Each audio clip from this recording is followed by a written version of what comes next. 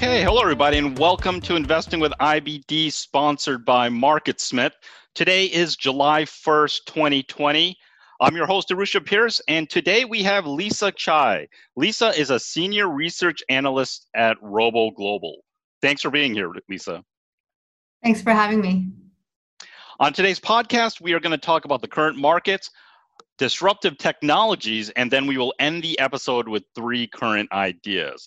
So let's get into the current market. The market continues to be in a very, very strong uptrend. We have 2 distribution days on the NASDAQ, 5 on the S&P 500. So they're collecting a little bit on the S&P 500. But still, the trend is your friend, so you want to stick with it. Lisa, what are your thoughts on this market? Yeah, I mean, definitely it's been an extremely volatile year so far. We had the biggest sell-off in March in a long time.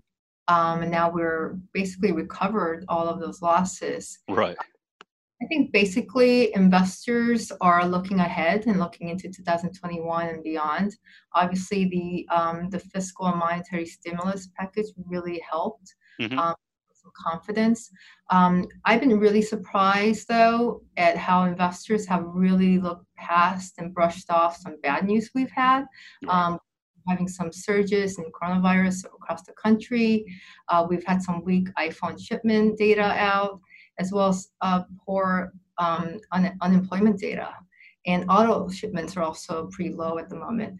But, investors are overlooking that. I think they're rewarding companies that are building investments and building CapEx to build for the future. So there's lots of activity now. I think throughout the year, I think it's going to continue volatile. I don't know how sustainable some of these rallies are. Right. I do think that it makes sense to me that we are kind of moving to this new norm, and what companies are going to navigate this type of environment better. And those companies tend to be in the technology sector. They have a lot of cash on their balance sheet. They're much more nimble. They also have very low leverage. So I think that you're seeing the IPO market slowly coming back, and the buyback of all the stocks have really stopped for the time being. Mm-hmm. We're also seeing some really pick up in M&A deals, which is really interesting. You got companies coming out and saying, you know what, we're going to make some meaningful strategic acquisitions at this point because we have the cash to do so. So at Robo Global right now, we're kind of scratching our heads thinking, how sustainable is this rally? But we're also in a really good sweet spot where we don't really care about the near-term volatility. We take a very long-term view in our sector and the companies that's added to our index. These companies tend to be in that disruptive technology sector, like cloud computing, robotics, and artificial intelligence. So those are the areas where we see sort of a multi-decade type of cycle that's happening, and we're very bullish on that. Perfect. So let's get started on how you got started and really walk us through your path on how you ended up at Robo Global. Sure. I've always been really passionate about investing in the stock market. I watched a lot of movies, read a lot of books on economics and fundamental analysis. But I got really lucky that I'm very good with numbers. I was very good at math. Mm-hmm. So when I went to college, I did a double major, computer programming as well as finance. So, but at the time, finance is where you want to be. You want to work on Wall Street. So I was really to working in the finance industry with a computer programming as a backup. Now things are kind of reversed, right? Yeah. So I was very excited. I started out as a computer programmer. I was looking around and I interned at a lot of these computer programming consulting companies, and it was a lot of fun work. We did a lot of algorithm work. At that point, I had no idea how important that was to me as a skill set to have. I finally found my dream job at a hedge fund covering technology sector, and with a primarily strong focus on software research, which was great. Having that computer programming skills really helped.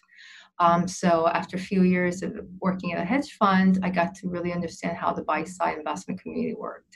Moved on to private equity for a few years. That was really exciting, working with startup companies covering the networking sector as well as semiconductor and a little bit of biotech. That was really cool. And then I moved on to the mutual fund industry, covering the overall broader technology sector, media, telecom, equipment, and also consumer sector. And that was really interesting because consumer sector as overall in the broader index was getting smaller, was shrinking. And I got to see in the last 20 years of just figuring out how is technology and consumer and industrial markets really converging. And that's really, really cool because is Tesla an auto company or a technology, right? Is Amazon a consumer company or technology company? And it really depends on the kind of perspective you have and what kind of angle you're looking at. I want to do something different though. I said, you know what?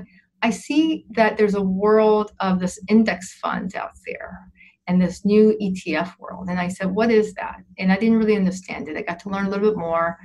And mutual contact introduced me to RoboGlobal. Mm-hmm. And when was that around? What was that, a few years ago or longer than that? Years ago. Okay. And I've never heard of RoboGlobal, smaller company based in Dallas. And I've met with every member of the team before I joined. It was a very long process. We had to make sure that our culture fit, you know? Yeah, exactly. And RoboGlobal loved my investment background as well as my technology background. And I love the company's passion and the corporate culture. I found the research team to be really terrific in that they had a great kind of background expertise in the buy side and sell side research, as well as the strategic advisors were just an impressive group of thought leaders in robotics and AI. So I said, I need to work here. And it was really exciting for me to meet everybody and get to know the story, get to know the companies, get to know the fund. And I really educated myself in how the index fund worked. And I joined the firm. And since I joined, I helped the company kind of craft the artificial intelligence index fund strategy that we just recently launched in the US. A couple months ago. But this strategy took a few years in the making. It was very thoughtfully created with all of the research members as well as the advisors. We collaborated well together, looking at companies that are really using artificial intelligence in a real meaningful way. And this is a pure play AI strategy, kind of capturing that AI ecosystem for investors that want the AI exposure. Right.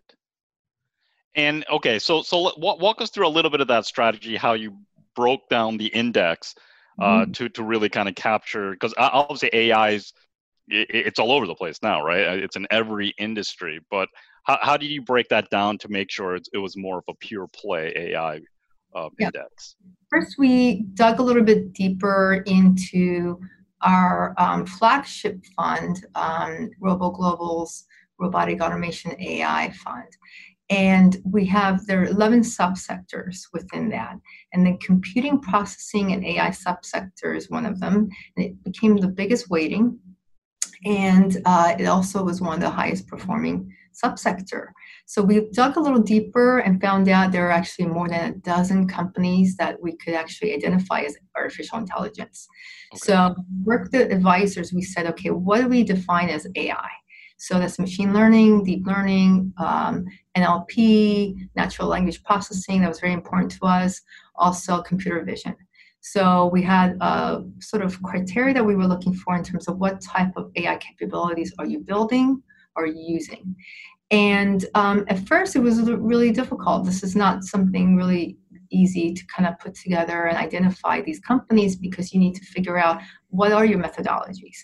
The methodologies we felt really comfortable with was not just a technology aspect, but also looking at your revenue purity. So how much revenue purity do you have around artificial intelligence? And are you a builder and developer of AI, or are you just using AI? And if you're using AI, are you just using AI for one of your departments to kind of remove the manual tasks that's happening? Or are you using AI to go after massive revenue opportunities? Or maybe, and perhaps in some situations with that artificial intelligence, your business will cease to exist. So we put together universe of several hundreds of companies, and we narrowed down to 70. So we have about 70 companies right now in the index, and about half of them are in the infrastructure category, and the other half is in the applications. And the infrastructure category composed of companies that are building and developing artificial intelligence. Mm-hmm. Companies like in semiconductor and also in the data center providers and infrastructure software. Those are the companies that are empowering organizations to be able to use AI. Okay. And empowering the data centers. That's really, really important in having AI applications and tools to run the way it should. And then you got the other half of the index that are in the application side. These are all the companies that are just really leveraging AI to go after really big revenue opportunities. And that has to be, artificial intelligence has to be a very important strategy of their business. If it's not their core strategy, it has to be a very important strategy. And how we define that is to go through their investments. We looked at all of their R&D and CapEx spending. Okay. Really dug deeper into what are they spending, what kind of companies are they acquiring, and why, and who are they hiring. We went through job postings. That was fun. Going through thousands of job posts. Who's the biggest recruiter of AI talent, and that's a very important data point. We have found that many of these companies building and spending your resources around AI is really a good indicator of the future revenue potential and opportunities that you might have. So those two are our biggest kind of important factors. And the other important factors are market leadership and technology leadership. So we have these 70 companies in 11 subsectors. And it just got, the fund just got launched around mid-May. Okay. And now there must be because AI is still, it's been around for a while, but it's starting to really accelerate, but there must be a shortage of talent out there, right? How are companies really competing and getting this expertise? And you mentioned all the job openings and things like that. I would think like every company these days, they're trying to get more exposure to AI. Yeah, I think you're right. And I think that's been the biggest kind of hurdle to the AI adoption. We've been talking about AI for a while, the enterprise use case, and also consumer AI. And the biggest adoption hurdle has been the fact that we have this shortage of AI talent. I think the large technology companies like Google and Amazon have really gone into the university academia world and really taken a lot of the talent away from the research labs. So they have now, on the flip side, those companies are getting stronger. They have the AI talent that's building an AI organization. One of the things that I really learned, not just on the technology side, was that because you just want an AI capability, you don't just hire a data scientist and hope that you have AI applications now. You need to hire software engineers that actually understand the AI algorithms, languages used, whether it's Python or not. And you also have to hire a lot of project managers to initiate all that AI work. So you have to have numerous amount of people in that organization other than just a data scientist that's leading that lab. Yeah. Then you also have to have technology infrastructure to kind of maintain whatever the testing and capabilities that you're building.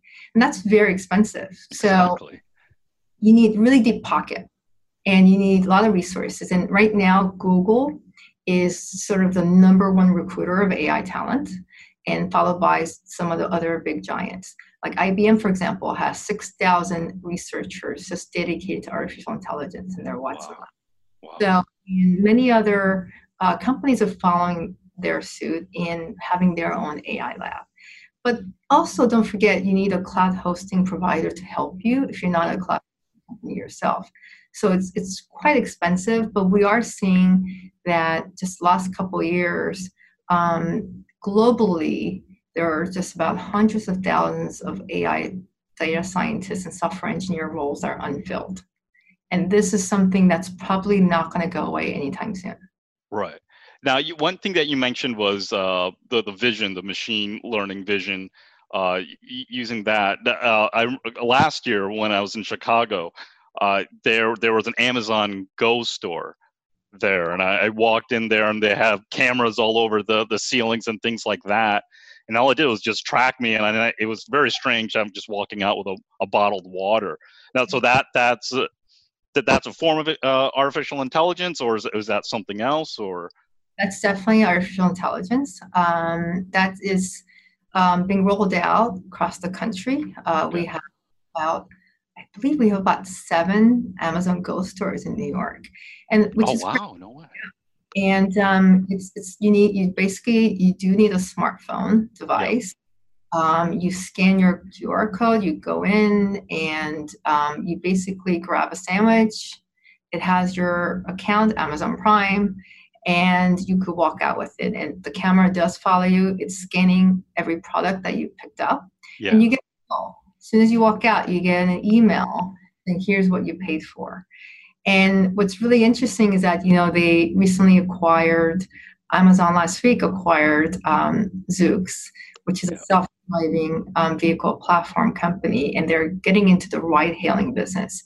So there's lots of rumors out there that one day we're going to have every Prime member is going to be able to go into an Amazon Go store, pick up your sandwich or lunch, and you walk out and you were able to hail a Lyft, Uber type of ride-hailing, car. Right. So you got everything just Amazon from, when you wake up to when you go to sleep. That's impressive, but also a little scary too. But let's take a quick break here, Lisa. So the markets continue to remain in a strong uptrend, but remember to be very disciplined and manage your risk when considering new buys. When we return, we are going to continue more of this conversation and focus more on disruptive technologies. We'll be back. I am here with Scott St. Clair. Scott's one of our senior product coaches at MarketSmith. Now, Scott, there are a ton of publicly traded stocks. Just on the U.S., I think it's over 5,000 stocks. Who has the time to go through all of these stocks and find the very best ones? Yeah, most people don't, right? So what you need is a tool like MarketSmith. We have decades of research on what makes a great winning stock. So we've done all the research for you. So we're going to try to highlight those specific stocks with those great data points. So if you're looking for that next great potential big winner, orange stock ideas button, you just click on it and you've got some of the main reports that we use, including the Growth 250. Yeah, and the Growth 250 is the first list that I go through on the weekends. Yeah, it's the most popular one, but there are others. There's the Breaking Out Today, Stocks Near a Pivot, and then the Blue Dot list, right, which is very popular. It's going to show you the stocks with the best relative strength. So we've done a lot of the work for you. What you have to do is review these lists. You're going to come up with some of the best ideas in that current market environment. Perfect. MarketSmith saves you time and makes investment research that much easier. For more information, go to investors.com/podcast2020.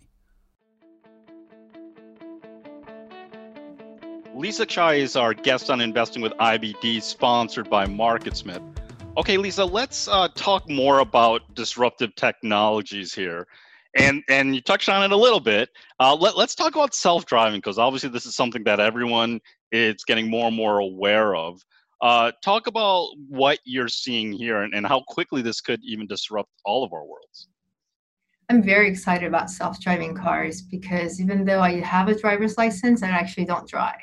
So I've been waiting to get some of these self-driving cars on the market before I learn how to parallel park. So I'm really can't wait. Unfortunately, though, we're still only in level 3 at the moment. So level 5 is where it's fully autonomous, where you don't need human driving intervention. Level 3, 3.5, depending on who you talk to, is where we are today. We're moving to level 4, though, pretty quickly. As I mentioned about Amazon, what's interesting is that they have invested heavily in the last couple of years on self-driving vehicles, self-driving trucks. So last year, Amazon actually put an order in for 100,000 Rivian trucks, which is self-driving trucks. Oh, wow. So be able to deliver packages. And they expect that to be out by next year. So for them, maybe in the self-driving truck world, we should be in level 5 by next year. For the rest of us, though, for you and I, needing a car to go to work or go to school, we're about level 3.5. Okay. We are making so what is level 3? What is level 4? How do you distinguish between those? Level 3 is where you're still driving, but you feel the computer vision, a lot of the sensing technology in front of the car, Okay. and it helps you stay in your lane. Okay. Lots of automatic driving.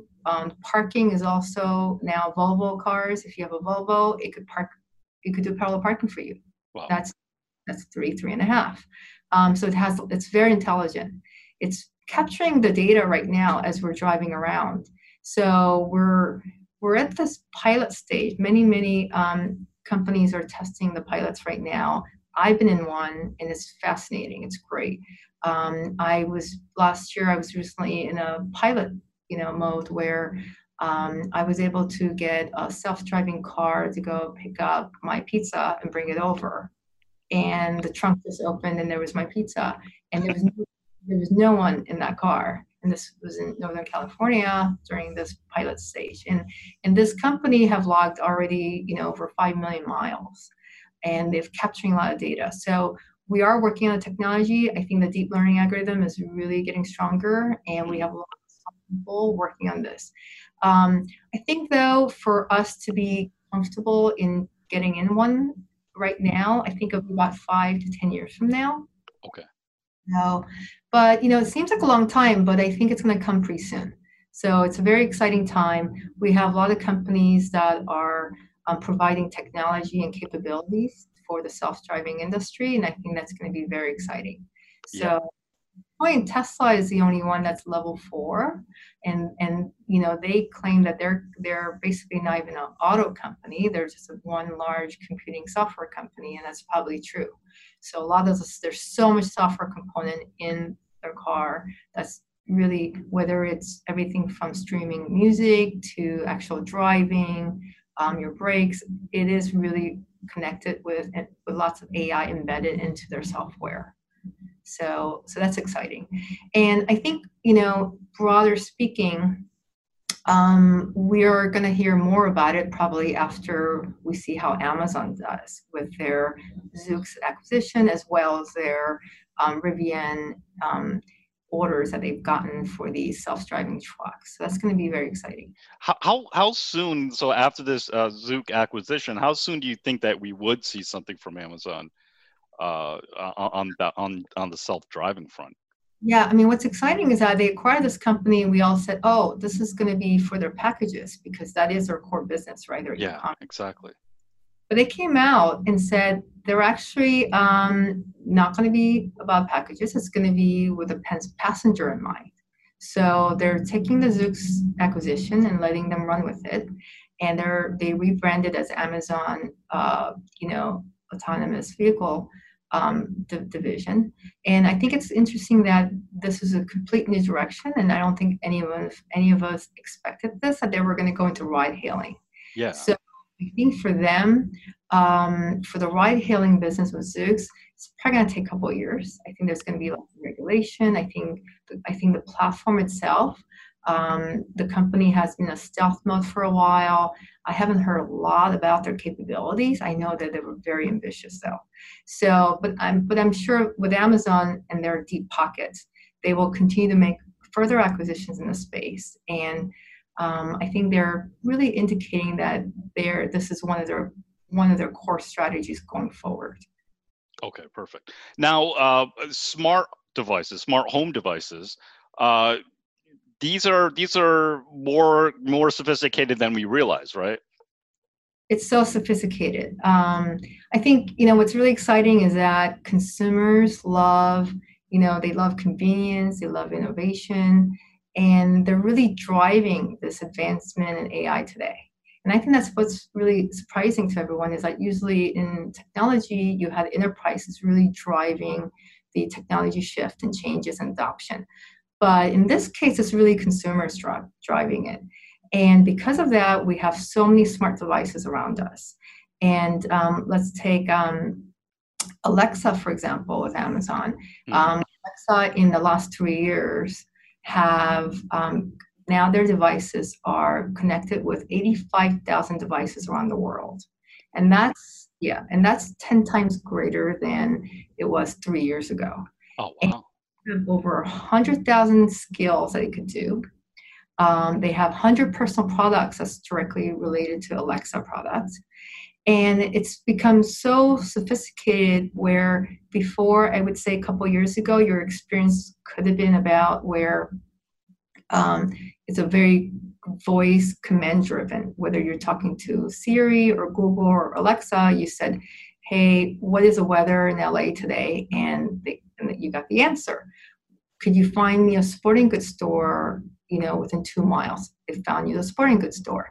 Now, it could rebook our canceled flights for us. It could rebook restaurant reservations without us even telling them to because it knows our schedule. Wow. And I think that's very exciting. Now you got Alexa connected to iRobot's vacuum cleaner. So even when you're not home, you can tell Alexa to clean your home. So communicate with Roomba. And Roomba is going to clean your living room. It knows exactly the part of the living room that's dirtier than others. It's going to go take a couple of rotations around there. It even knows using artificial intelligence that their bin is full and it can empty the bin out by itself. Wow. So these smart devices that's really advanced over the last few years. So I think that we have AI around us and we're using it every day and we don't even know it. Other day, I was looking at my iPhone and I saw that my iPhone, the Apple basically put together a photo album for me over the last 12 months of my son. I didn't even know. And I thought that's amazing that it curated the photo album, changed and enhanced the color of the exposure of the picture without me even telling them to do so. So these are really smart things that we didn't even have to do, but it's doing it for us. And it's showing you the capabilities of artificial intelligence and all the companies that are deploying it.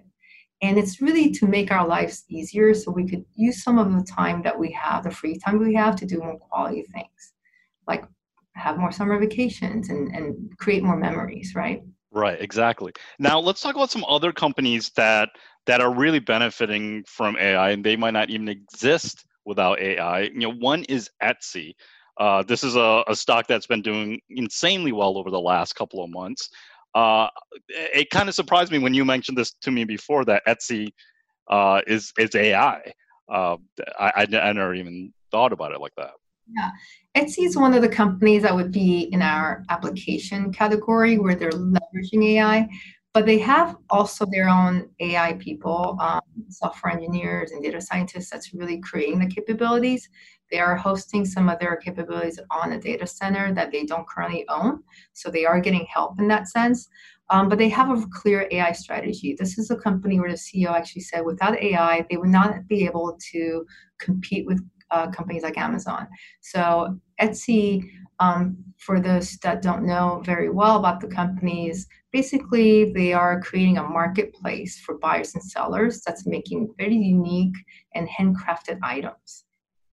And they use artificial intelligence to help the merchants and the buyers list their products in a way that's more attractive to certain buyers. So if I purchase one item from Etsy, now it knows who I am and has figured out the type of things I'm looking at. It profiled me based on the items I'm looking at. If I'm looking at, let's say, items that are made with Metallica products, they know, oh, this is the kind of music she likes. If I'm looking at some baby items, oh, maybe she has a family member who's a child. So it already put together a profile. Now the next recommendation would be other items from the buyers that are paying for that listing. So it's very well curated. It's so smart. It takes not much time at all to do one search, and you're able to get the kind of items that you're actually looking for. Mm-hmm. And there's some items that you may not even been looking for, but you thought, oh, that actually does go well with a birthday kit that I just bought. When you go into bigger e-commerce sites, you have to go through sometimes 30,000 items to find that one perfect pillow cover. And you're like, you know what? You get tired of it, you move on. Right. So Etsy has done a really great job of helping the buyers and the sellers really, come together in a quick way and make the shopping experience to be really pleasurable. So they're also using AI for the shipping and payment side as well. So not just a listing, but also on the other categories of making that e-commerce purchase to be a little bit more seamless. So this is a company, I think, without artificial intelligence would not survive over the next 5-10 years. But because they've fixed it and they're investing heavily, investors are rewarding them for it. And they're showing that through really strong revenue growth that we've been able to see. Yeah, and it makes sense. I mean, if Etsy can really provide these products to the customers so quickly, those customers are just going to keep coming back over and over again. And so it's just a really positive feedback cycle. Right. And that's sort of the indication that they're seeing. So far, they've really benefited from the COVID pandemic and that in helping buyers find the mask that you're looking for and finding items that you can purchase elsewhere. So people tapped into Etsy and said, wow, this experience was really good. So they're making repeat purchases. And they believe that this is a very sustainable momentum that they're seeing. And this is a very good classic example of a company that embraced AI from early on and took it into their core strategy, investing the right type of AI tools and applications, and we'll have, probably see earnings and revenue growth continue to grow over the next 5-10 years. Perfect. Now, one that a company that we're probably all very familiar with, and we probably even realize that AI is being used here is Netflix. Talk a little bit about what Netflix is how they're using AI. Yeah, and Netflix is another example where it's a consumer company, is it a media company, is a technology company. And they believe that they're a technology company and that they're using AI.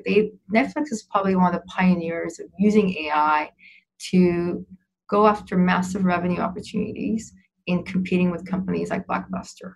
So in the beginning, Netflix went through a lot of transformation, how to get that customer for the movies. As soon as they started to do video stream, they realized that smart devices, home devices, mobile devices are key to kind of capturing that customer and retaining them.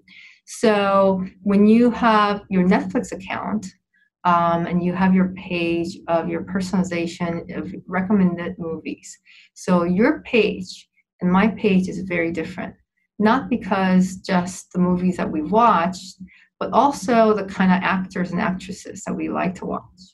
And maybe some of the countries that we like to, maybe I like to watch movies from Korea, and it's actually recommending all the movies through that. So it's learning a lot about me. So it knows the movies I like, the actors and actresses. So on the Netflix website, when you open up your page, you'll have your Lisa Chai, and you got all the movie recommendations, all the movies that everybody's watching. These are real-time data. So the top 5 movies being watched today are real top 5 movies. That's incredible. That type of details is not available in other video streaming sites. But this is very real time. It's because of the AI capability that they've invested so heavily. And investors really punished them for that in the past. Now you're starting to see that they're capturing the market share, their subscription revenue is growing. And for me, it's great because my Netflix page is very personalized. It's just for me. I like to watch movies with Jennifer Aniston on it. So in all the movies with Jennifer Aniston, she is the first character in that movie page when I'm looking at it. Versus if you like Daniel Craig, you'll have Daniel Craig on your page. So it's a very different experience. And I think that's where the world is going, is more of that personalization.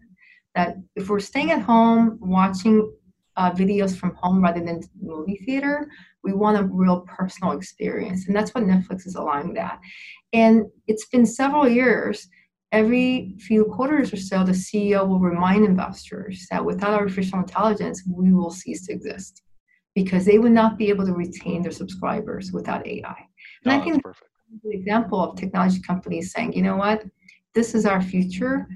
and it is what it is. Let's see what technology capabilities we could adopt so we can not just only grow, but also sustain our momentum and our business model. And so now we can, most of the listeners will be able to relate to both Etsy and Netflix, but one area where we might not really understand how AI is changing everything is the mortgage loan processing industry. Talk a little bit about this, how AI is really kind of disrupting this whole industry. Yeah, so I think what some of the exciting part about my job is to really dig deeper and seeing how enterprises are using AI as we build more commercial application use cases. We're seeing AI and kind of the alerting frauds for banks. And with the mortgage processing, what was really interesting was that they were using, some of these companies were using AI to make the mortgage loan process quicker. So there's all these 10, 20 pages of forms that you have to fill out over and over. You got lawyers through all these hundreds of pages, and you get the closing documents. Now, some of these companies are using AI to actually scan some of the documents and upload the data for you. And it knows if a lawyer made a change, it knows exactly what the changes were. And this is sort of that document management coming back 2.0, where it's become a lot smarter. It knows exactly the data that was changed, and it uploads it really quickly.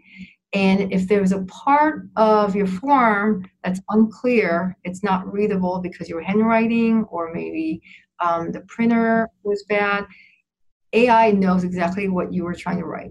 So it knows your data, it corrects it for you, and it enhances the document, quality.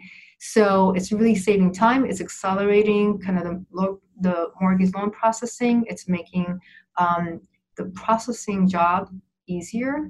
And I think a lot of the manual tasks that all the loan processors have to work on was very tedious.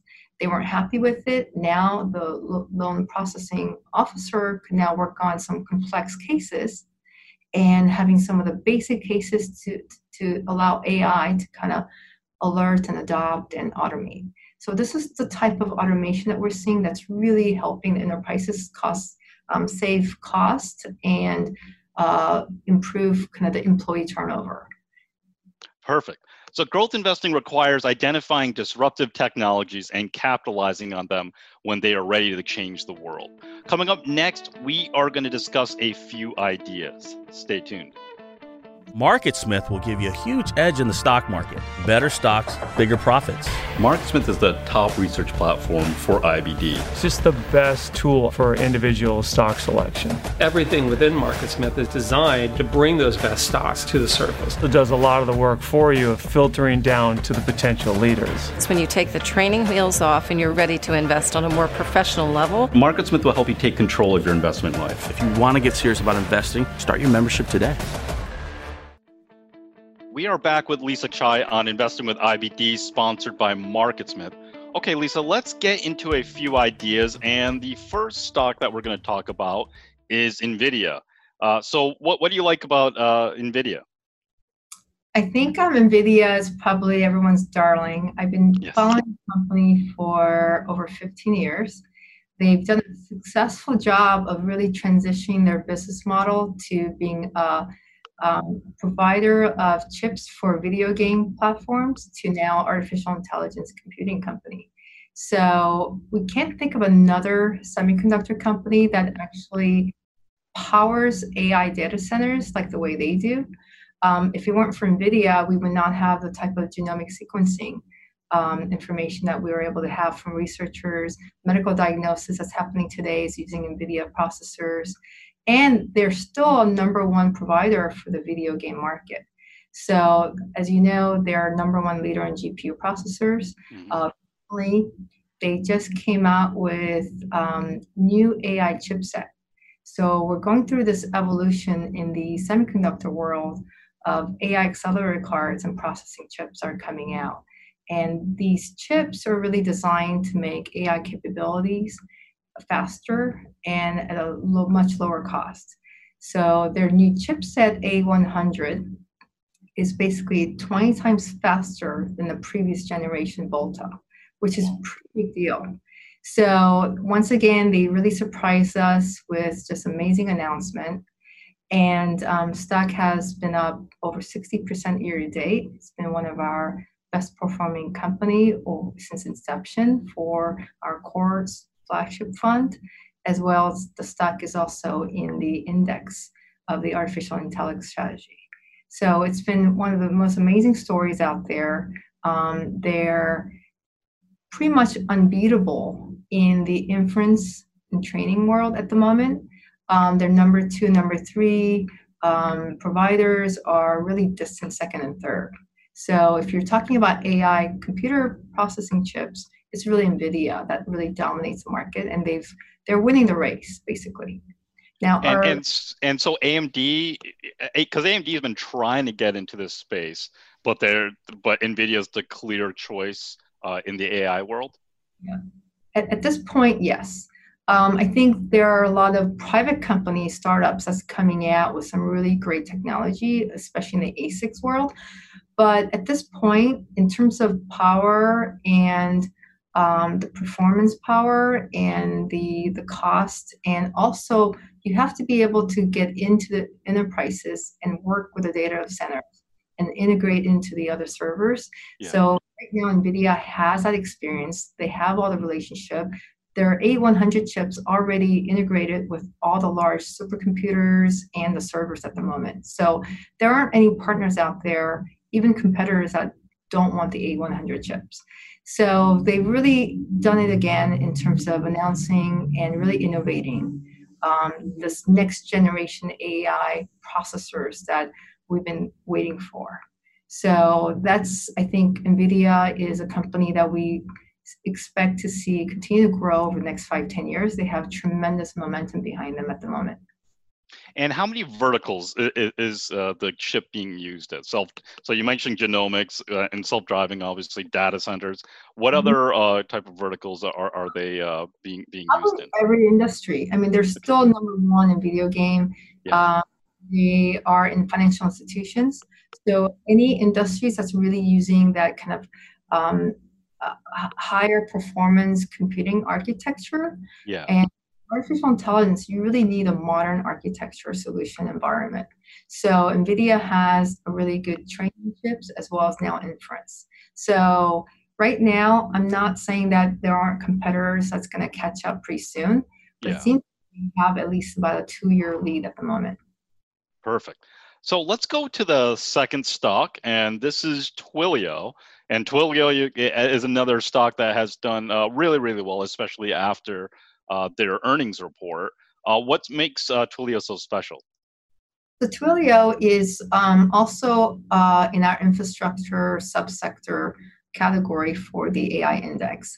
And what's really unique is that this is a company that's really empowering software developers and business around the world build AI capabilities.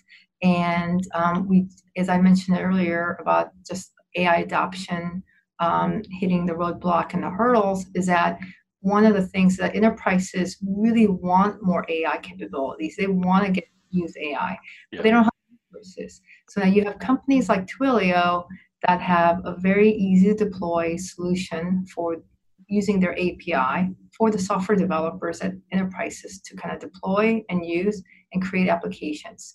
So when you're on, and they really focus mostly on the messaging platform. So if you're ever on Airbnb website and you're communicating by email with your the owner of the house, what you're really using is Twilio's platform. So that platform that they've created is basically just sort of easy to deploy, easy to use API. So think of it as a kind of off-the-shelf AI application for the software developer. So if I decided at Robo Global that we need a chatbot, we will use Twilio's platform to create a chatbot, and that has a lot of artificial intelligence features around it. So they're really the solution sets using AI more every day, and they're using lots of natural language processing. And this is a company that we believe that will grow their top line over 40% this year, and we see that momentum continuing. Wow. And so, yeah, a lot of times the way I've looked at Twilio is there you have these huge trends like the AI trend, and they're almost the picks and shovels in that everyone needs Twilio's product to compete these days. Right. And I think that giving that type of power to the enterprises, whether you're small, medium, or large, to have in-house AI experts and data scientists is really key. Yeah. And having that easy to deploy applications is really important, because you could just sell your solution platform, but if you don't know how to work it, use it, it's really not going to be functional, right? So Twilio has a platform that they're making it easy for you to use, that you and I could have our own AI chatbot. We could have a messaging platform using AI capabilities to read and route calls. So if you send me an email and I don't know if I really have time to route that to really respond to you, Twilio's AI capability will help me kind of prioritize your call versus the other ones. So that type of kind of capability is something relatively new that we've just seen the last couple of years in the enterprise world. So any small businesses, whether you're small, medium, large, I think will have the power to use Twilio's product. Perfect. So let's go to the third stock here. And this is another company that is really leveling the playing field for a lot of small and medium businesses. This is Shopify. Talk about the amazing things these guys are doing. Yeah, I mean, similar to Etsy, they're really transforming the e-commerce world. So with the shift of e-commerce taking market share from the traditional retail industry, Shopify have come out with their e-commerce platform that allows small and medium businesses to be able to sell things online. So they're not competing with Amazon, they're partners with Amazon. So they're just really a software platform company that's creating that marketplace. And they've had tremendous growth, because I think the demand for cloud computing solutions tied with e-commerce is really in high demand at the moment, because the retail industry is still a $25 trillion industry. And it's not that we're buying less now that we're home, or we're just buying less because the retail is going out of business. We're just moving our online our shopping experience to online. So you're just seeing a shift happening from physical stores to online, and Shopify is really well positioned to benefit from that trend. So the company is based out of Canada. It's really well managed. The founders are still running the company, and they are very smart about their acquisition, the capabilities that they're building in artificial intelligence. So here's a company that's created, the e-commerce platform that's very easy to use, and like you said, leveling the playing field. So as a small business owner, I could now compete with Amazon in selling my goods. Shopify platform is used in a lot of the, not just retail stores, but also restaurants as well, that's selling grocery items. So they're now getting into the payment side of the business, and there are many other areas that they could expand into. So I think Shopify is sort of going through this multi-decade type of cycle where we expect them to have 30 to 40% of revenue growth over the next several years. Wow. And one thing that I found really interesting with that Shopify has done over the last year is they got more into the distribution center and started to, it's actually compete with Amazon on that realm. Yeah, it's true. And for them, it was they are really engaging with their customers every day to see what the needs are. And they found out there were a lot of the customers really struggling with fulfillment centers and distribution. So they decided, why don't we help them? So that's sort of, I think that type of initiative kind of came from speaking to their customers and meeting those needs. And they found out there was a real untapped opportunity there for someone else to come in and fulfill that. So they're definitely getting to distribution. And I really like the way their strategy has been, is that they start out a little bit smaller and see if they could do well, and they expand on it. So I think that's an area where it's going to be a pretty meaningful part of their business going forward. But I would say Shopify, out of all the e-commerce companies out there, are leaders in using artificial intelligence capabilities. And I think we're going to see more of that. And that's going to help them sort of optimize and get lots of intelligent data. And that data that they're providing for the customers is going to be really key to winning against some of the larger retailers. Excellent. So there are a few ideas that are worth adding to your watch list. Thanks, Lisa, for joining us today. Thank you. Next week, we will have Jon Najarian on the show. Jon is a former linebacker of the Chicago Bears, a former floor trader in the options market, and he's also the co-founder of MarketRebellion.com. So that's it for this week in Investing with IBD. I'm Arusha Peiris, and thanks for listening. And for this week's Notes and Charts, make sure to go to investors.com/podcast, where you'll find details for each episode in the podcast episode section. And make sure to subscribe, rate, and review our podcast if you haven't already. We'd really appreciate it. You can also send us your questions and comments to investingpodcast@investors.com. We would love to hear from you and may use your comments on an upcoming episode. This podcast is for informational and educational purposes only, and nothing should be construed as a recommendation to buy, hold, or sell any securities. Make sure to consider consulting with your financial advisor before making any investment decisions.